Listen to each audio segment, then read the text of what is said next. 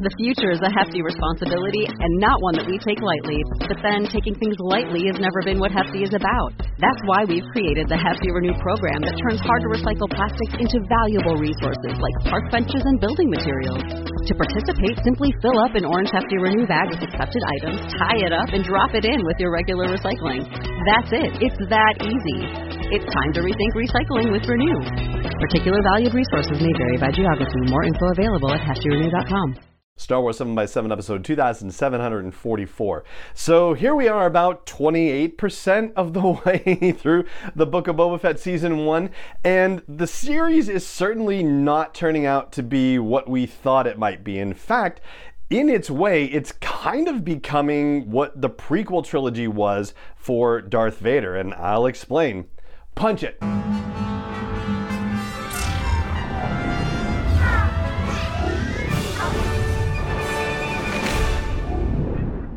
Hey Rebel Rouser, I'm Alan Voivod and this is Star Wars 7x7, your daily dose of Star Wars joy.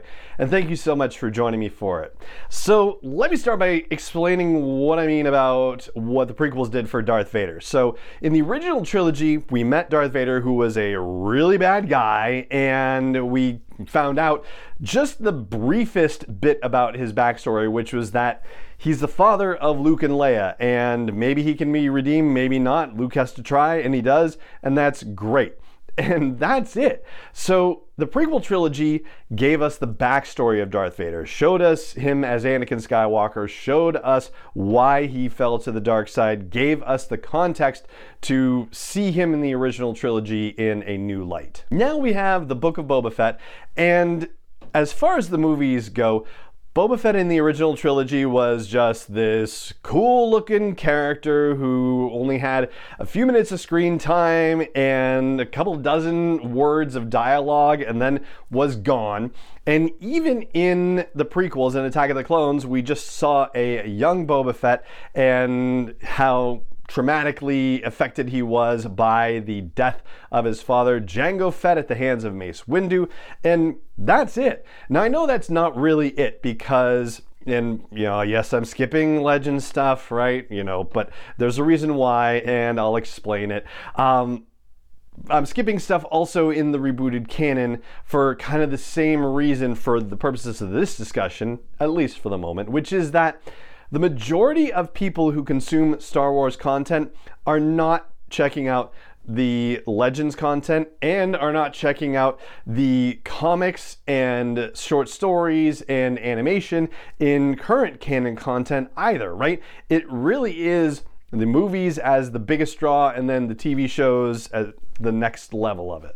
So yes, there really is some additional Boba Fett backstory that you kind of informs the stuff that's happening in the Book of Boba Fett right now, but for the lion's share of Star Wars viewers, that stuff isn't available to them. And so basically what we're seeing in the Book of Boba Fett right now is the laying of the groundwork for the character that we then meet in The Mandalorian Season 2 and that we are seeing play out in the current timeline of the Book of Boba Fett. At least that's the way it should be working. The fact that they're showing all of this stuff about Boba Fett in the past period, his post-Sarlacc escape period with the Tusken Raiders, you would think from a storytelling perspective that functionally speaking, the stuff we're learning about Boba Fett would kind of inform his character and inform his choices that we see in the current time period. Like, that's just a general storytelling device. And obviously it remains to be seen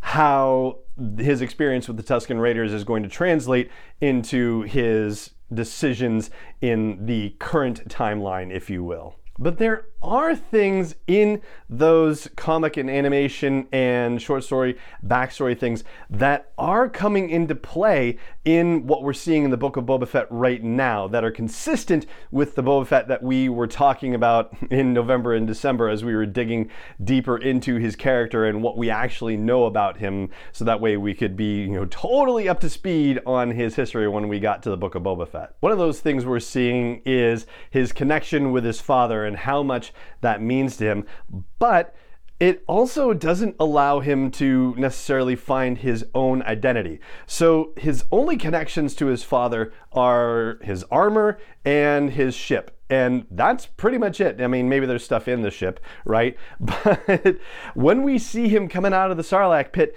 he does not have his ship anymore. He has his armor taken away from him. So who is he without his connection to his father? And that's not an answer that he has. So ultimately, he's given the opportunity to find out who he is, or to dig deep and create a purpose for himself.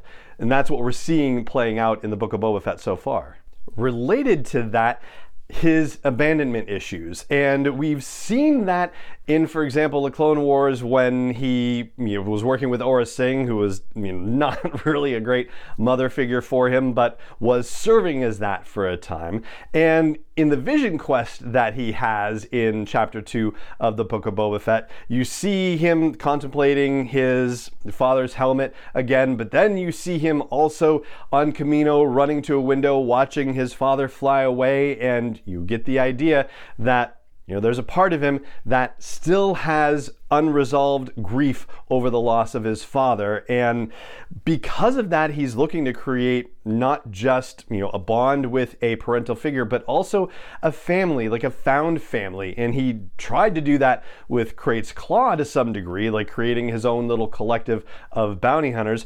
But eventually that fell apart, and when you consider the Wait For It short story in the Empire Strikes Back from a Certain Point of View collection by Zoraida Cordova, he talks about how, can you really blame him for not wanting to work with anyone else anymore after some Corellian job that fell apart, and he's having this conversation with Bossk and Dengar. We don't know what the deal is with that job, but we know that Boba Fett has arrived at a point where he's like, I can only rely on myself. I can't rely on family, even though he wants to create a sense of belonging for himself. And he has certainly created a sense of belonging for himself in Chapter 2 of the Book of Boba Fett. Like, he has ingratiated and integrated himself into this particular group of Tusken Raiders.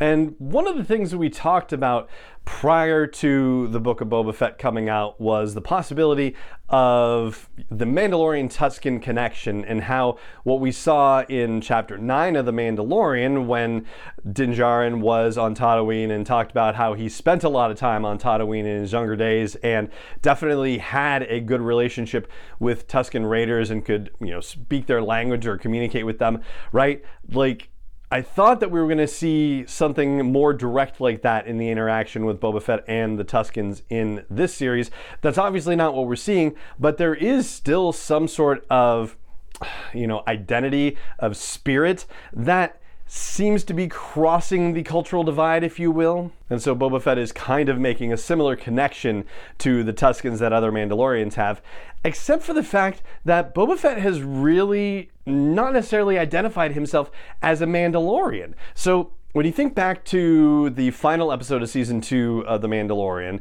The Rescue, and the scene where the Mandalorian and Boba Fett arrive in that little cantina where they meet Bo-Katan and Koska Reeves, Bo-Katan says straight up to Boba Fett, "You're not a Mandalorian," and he says, "I never said I was." Later on, Bo-Katan says, "You're a disgrace to that armor," and he says, "This armor belonged to my father." So that really seems to be the extent of the connection that Boba Fett has to Mandalorian things, even though his father was a Mandalorian, was a Mandalorian foundling, and so is definitely connected to the culture, and somehow Boba Fett has not taken on that aspect for himself. And that's the thing that concerns me in terms of hoping to see that the life lessons Boba Fett learns while he's with the Tusken Raiders actually translate through to the current timeline period, but I fear it's not going to happen. And part of the reason why is also in that particular scene in the end of The Mandalorian Season 2, where Bo-Katan expresses her desire to retake Mandalore, and Boba Fett is like, "Mandalore, are you kidding me? The Empire turned that place to glass." So he can't understand why Mandalorians would want Mandalore back, but he can certainly see with the Tusken Raiders that they have an ancient claim to the land of the Dune Sea, and that the Pikes need to be paying a toll as they run their train through it. This is a wonderful thing that he does for this group of Tusken Raiders, and not only does it help to enrich the Tusken Raiders going forward, but it also helps to keep them safe because we see the Pikes, of course, shooting at them because they thought they were Raiders, quote unquote. Kind of doubt that they really thought that necessarily. I mean, Tuskens didn't look like they were having anything to do with that train going through at all. It looked like they were just, the Pikes were just pot shooting at them for fun. And I do believe that he is developing a sense of belonging and loyalty to this particular group of Tusken Raiders, and I think that is going to matter to him as a go-forward thing into our current storytelling timeline. I think the thing I'm afraid of is whether what's happening now he's only viewing on a transactional basis. In other words, yes, he'll be grateful for it because he essentially owes them his life because they rescued him from the sands of Tatooine. He was left for dead out there. And yes, he's doing things to help them and they did things to help him. But I hope it means more to him, and I hope we see that play out in the current timeline storyline of the Book of Boba Fett.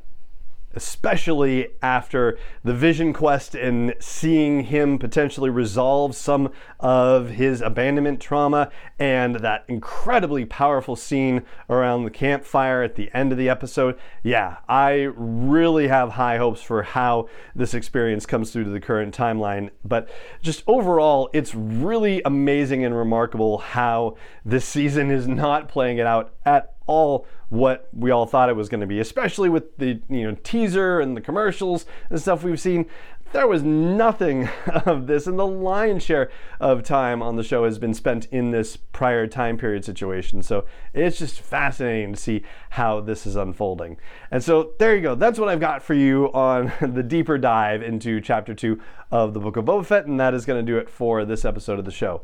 It just remains for me to say thank you so much for joining me for it, as always, and may the Force be with you wherever in the world you may be.